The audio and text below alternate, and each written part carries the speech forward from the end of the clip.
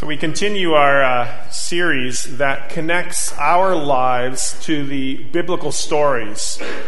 And along with studying Scripture, we're also studying Kevin Adams' book, The Book That Understands You. And so we continue this morning again with the book of Genesis, where 2 weeks ago, as mentioned, we talked about the perfect and very good creation. Last week we talked about the tragic fall into sin. And there are other stories that we're not taking time to read on Sunday mornings, but you can read these stories on your own. Cain and Abel, Noah and the flood, the Tower of Babel.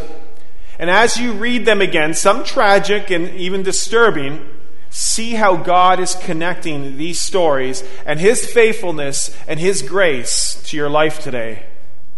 Reflect on where you fit into the story, into God's story. So now in Genesis 11 and 12, where we're going to read from this morning, we get introduced to this new character who will become very popular in Scripture and in the world. As Kevin Adams states in his book, we cannot understand our storyline or the world as it is without understanding one man's story. Drive through most cities in the world, and you will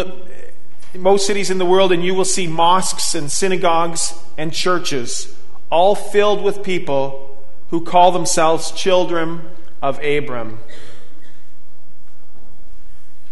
Perhaps you're going to be talking more about that in your small groups this evening or this week. So who is Abram? And what made him so great? Well, both the Old and the New Testament refer a lot to Abram in his story, but the important thing to remember is that it was nothing that Abram did that made him great. What made him great was the call that God placed on his life. Let's pray together before we read from Genesis 11 and 12. Lord God, you called Abram centuries ago, and you continue to call out to us here today in this place to bless us, to offer grace and love so that others too may be blessed. So Lord, bless the reading from your word from Genesis this morning, and may we not only just hear the words and take some good information with us, but may through the power of your Holy Spirit it transform our lives. May it change us. May we leave this place this morning changed, prepared to go out into your kingdom to continue the mission that you call us to. So bless the reading and bless the proclamation. Bless each one here. In Jesus' name, amen. So Genesis 11, we begin reading at verse 27.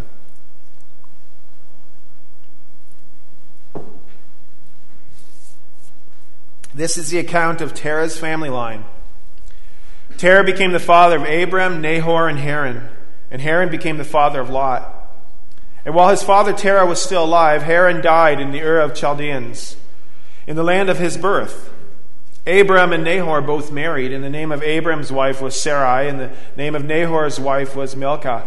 She was the daughter of Haran, the father of both Milcah and Iscah. Now Sarai was childless because she was not able to conceive. And Terah took his son Abram, his grandson Lot, son of Haran, and his daughter-in-law Sarai, the wife of his son Abram, and together they set out from the Ur of the Chaldeans to go to Canaan. But when they came to Haran, they settled there. Terah lived 205 years, and he died in Haran. So the Lord had said to Abram, "Go from your country, your people, and your father's household to the land I will show you. I will make you into a great nation, and I will bless you. I will make your name great, and you will be a blessing. I will bless those who bless you and curse those who curse you. And all peoples on earth will be blessed through you."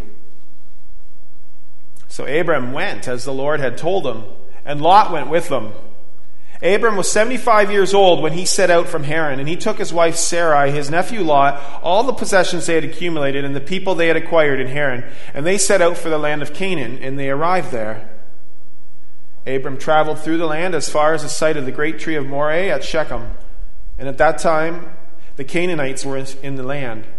And the Lord appeared to Abram and said, "To your offspring I'll give this land." So he built an altar there to the Lord who appeared to him. From there he went on toward the hills east of Bethel and pitched his tent. With Bethel on the west and Ai on the east, there he built an altar to the Lord and called on the name of the Lord. Then Abram set out and continued toward the Negev. So here we have it in chapter 11. We begin with Abram's story. We're told that the family of Terah lived in the Ur of the Chaldeans, and then they moved to Haran for a while. And Terah and Abram had roots in both of these cities. But in also both of these cities, Ur of the Chaldeans and Haran, they were also known for various forms of idol worship.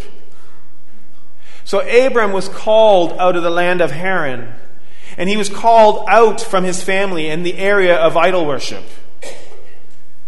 Joshua 24, verses 2 to 3, summarizes it when Joshua said to the people that this is what the Lord, the God of Israel, says, "Long ago, your ancestors, including Terah, the father of Abram and Nahor, lived beyond the Euphrates River and worshipped other gods. But I took your father Abram from the land beyond the Euphrates and led him throughout Canaan and gave him many descendants." Abram and his family lived in a land that was worshiping Nannar, the moon god. So Abram did not know God. He was in a land of idol worship.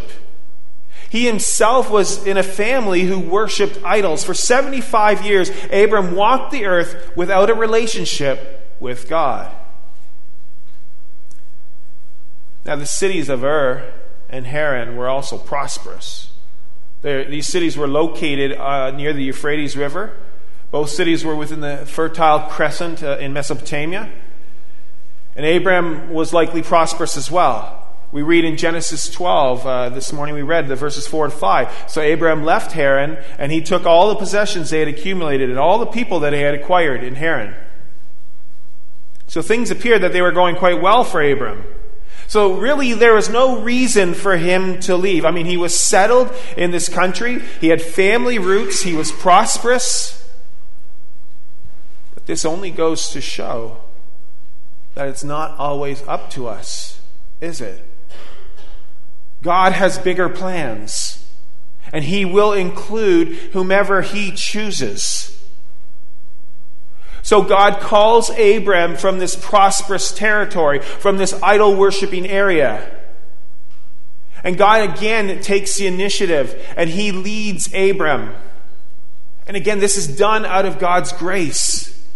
It's nothing that Abram did. God was calling Abram to remove himself from what was so familiar to him. Abram was to separate himself from this territory and then move to where? Well, to a land that God will show him. Now, we know where he ended up as we continue to read this story. But at the beginning of this story, Abram didn't know where he was headed. God didn't give Abram a specific location. So this is another beginning. In the beginning, God claimed Abram as His own. In the beginning, God spoke to Abram, and He said to Abram, "Go from your country, your people, and your father's household to the land I will show you." This morning, we've had the opportunity again to welcome the Kanjo family to church. And they left their country of Syria, rested in Turkey for a period of time, and not knowing which direction they would be headed next.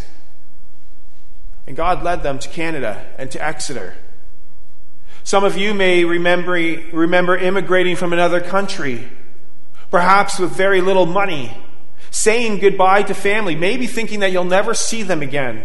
Not sure exactly what to expect and what sort of accommodations you're going to be settling into with your family. You left a country that you may have known so well, a country that was part of your heritage. Your history was there. Leaving it for a country that maybe you heard a little bit about it, bits and pieces. Leaving to an area that perhaps you were only going to settle there because that's where your sponsor was. God has His plans. God has His purposes for His people. And He desires to bless His people. So the word blessing, it's mentioned over and over again in these verses. Verse 2, God says he will bless Abram. Next it states that Abram will be a blessing. And then in verse 3, the third statement is that all people will be blessed through Abram.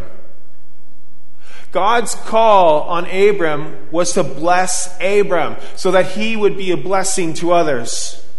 Again, listen to the words from Genesis 12. I will make you into a great nation, and I will bless you. I will make your name great, and you will be a blessing. I will bless those who bless you, and whoever curses you, I will curse, and all the peoples on earth will be blessed through you. By God's grace, God calls Abram, and he will show Abram where to go, to the land that God has in mind. God will show Abram who the true God really is.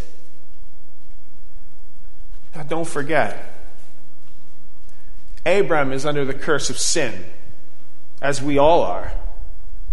The world is broken. The world is in chaos.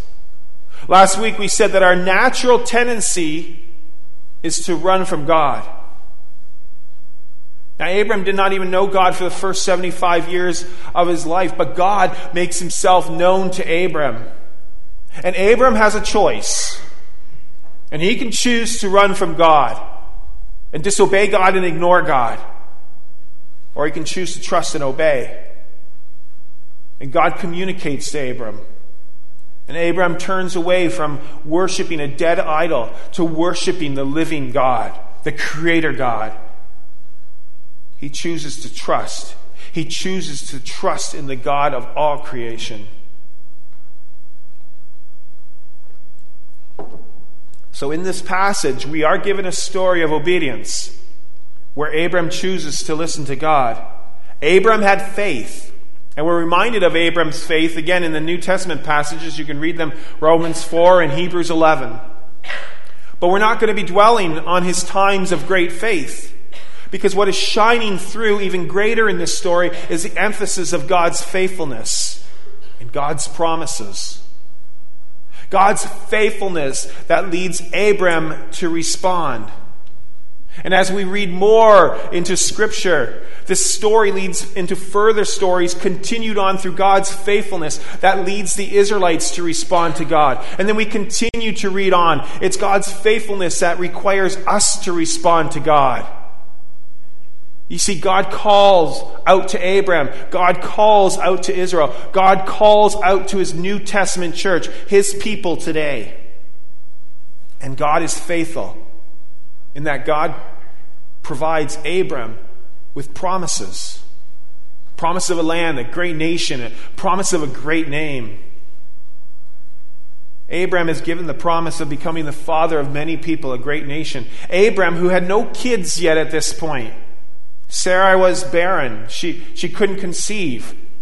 And Genesis 15 verse 5 states that Abram will have as many descendants as there are stars in the sky. And that's a lot of people. That is a lot of blessings. But God gives Abram and his family the mission. He gives them the mission to be a blessing to all the families in the earth. And again, as we go further into the story of Scripture, God calls Abram to be a father of a particular nation, Israel. God calls the people of Israel to be the line that the Messiah comes from. Deuteronomy 7, verses 7 and 8. Moses is telling the people of Israel, the Lord didn't set his affection on you and choose you because you were more numerous than other peoples. For you're the fewest of all peoples. But it was because the Lord loved you and kept the oath he swore to your ancestors. God called Abram out of grace. God called Israel out of grace. God calls you out of grace. So God again is the main character in all the stories. How God initiates. And his people have the opportunity to respond. We have the opportunity to respond despite what circumstances we may find ourselves in. Abram, former idol worshiper, is now following God's leading. And we too are called by God to follow his leading. And that is where our story connects to this story. because God calls random people. And God is calling you from what you were to bless you. So this passage is talking about us because we will be blessed through Abram. Genesis 1 verse 3, and all peoples on earth will be blessed through you. God is promising a blessing to more than just to an individual. He's promising a blessing to his people, to each of us.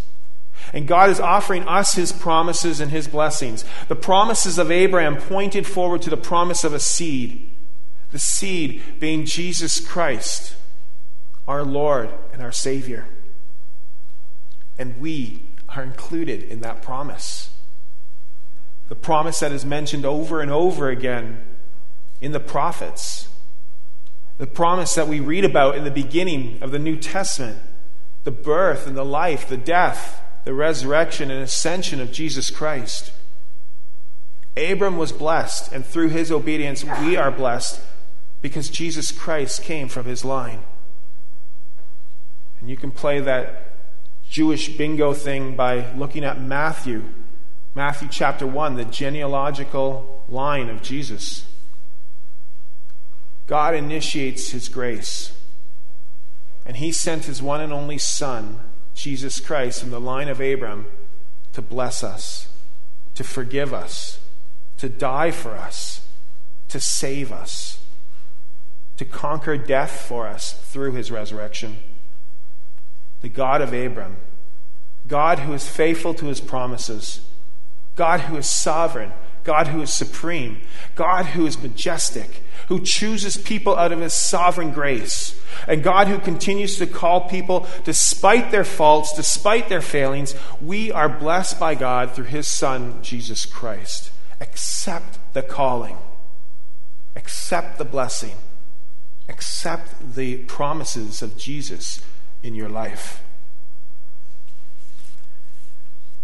As the story of Abram continues into the New Testament, as we talked about, God calls not just Israel, but he calls the Jews and the Gentiles, and he calls his church. He calls his church to be his chosen people, to be blessed and to bless. And God's people are blessed to be a blessing to others. So our blessing from God actually becomes our mission in this world, to bless others.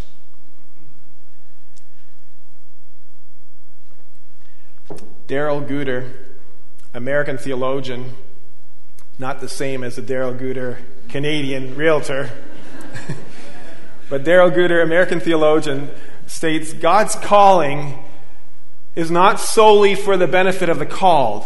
It's not just for us. God's calling of a particular people is for God's saving purposes for the world, for Jerusalem, for Judea, Samaria, and the ends of the earth. For God so loved the world, God was in Christ reconciling the world. And for the sake of the world, which was created and fallen, God's calling creates, forms, equips, commissions, and sends the church to carry out the witness for which it exists. We exist to carry out God's mission into his world. The story of Abram is about being blessed by God to be a blessing to others. The story of Israel is about being blessed by God to be a blessing to others. The story of the church today, and each of us as part of that body, is to be blessed by God to be a blessing to others. And we respond to God's blessings and to his grace. Everything we do points others to God. John 15:16, you didn't choose me, but I chose you and appointed you so that you may go and bear fruit. Fruit that will last. And so that whatever you ask in my name, the Father will give you. This is my command, love each other. Our mission, blessed to be a blessing.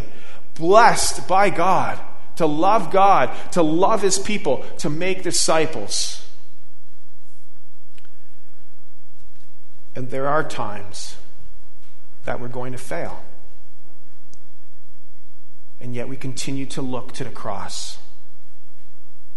As we said, next week we celebrate Lord's Supper. We look to the cross. We look to the cup. We look to the bread. We have these visuals before us, promising us again of what Jesus has done for us on the cross, through his death, through his resurrection. Now, as we go through this passage, as we've gone through this passage, it doesn't state at all that Abraham had any doubts in his mind. But you can imagine that there had to be some doubts. I mean, obeying God in faith probably created anxieties, doubts, and fears. We know that there were times that Abraham doubted. He bore a son Ishmael with Hagar in Genesis 16. He took matters into his own hands. He lied to the Pharaoh of Egypt in Genesis 12. Abraham was a man of faith, but he and his family had their faults as well. But through God's faithfulness, his promises, his blessings, Abraham's faults and sins were forgiven through the promise of Jesus. God didn't choose Abraham for Abraham's goodness or his faith. God chose Abraham out of grace. And it was God's grace that gave Abraham the faith. It was God's grace that made him righteous before God. So just like he chose Abraham, just like he chose Israel, just like he chose us, it's not because of our goodness or our faith, not at all. It's all on account of God's grace. God who is gracious. God who provides us with his gracious promises and blessings. And he continues to call us. He calls us back over and over again to follow him. This week was a hard week for many in the community, with the death and the funeral of London Christian School student Jordan Heemstra. Jordan's dad, Chris, shared at the funeral service on Tuesday. And he shared the eulogy online as well, so it is public. He shared the story about how he got the distress text from his son Jordan in the middle of the night. And Chris went out to the dark warehouse, calling out his son's name, Jordan, knowing full well that his son was somewhere out there and could hear him. And yet Jordan chose to ignore his father calling his name. Chris then went on to say how that is sometimes our story with our Father in heaven. God calling out our names.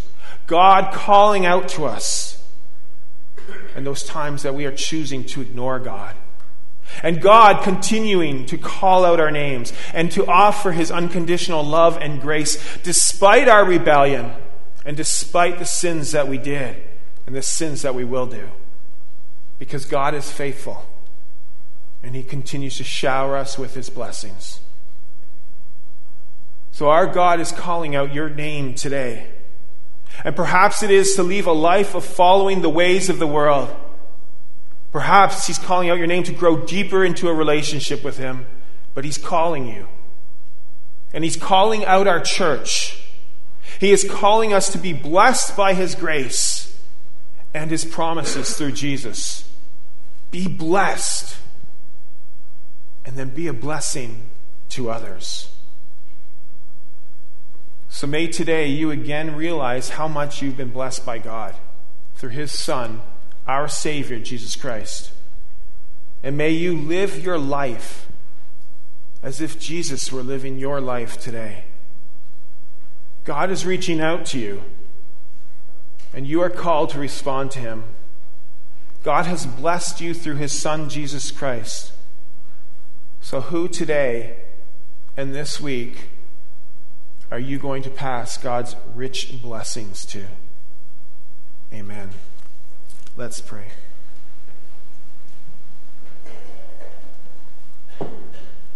God, our Creator, our Heavenly Father, our God who calls us by name, we give you thanks for your continued blessings in our lives, for the creation around us, for your word, for your church, for families, for life, and for Jesus. We thank you for your many blessings, and we especially praise you for the blessing of your grace, mercy, and forgiveness through your Son, Jesus Christ. Lord, may your Spirit work in us to not take for granted all your blessings, and may your Spirit work in us to accept your mission of sharing those blessings with others.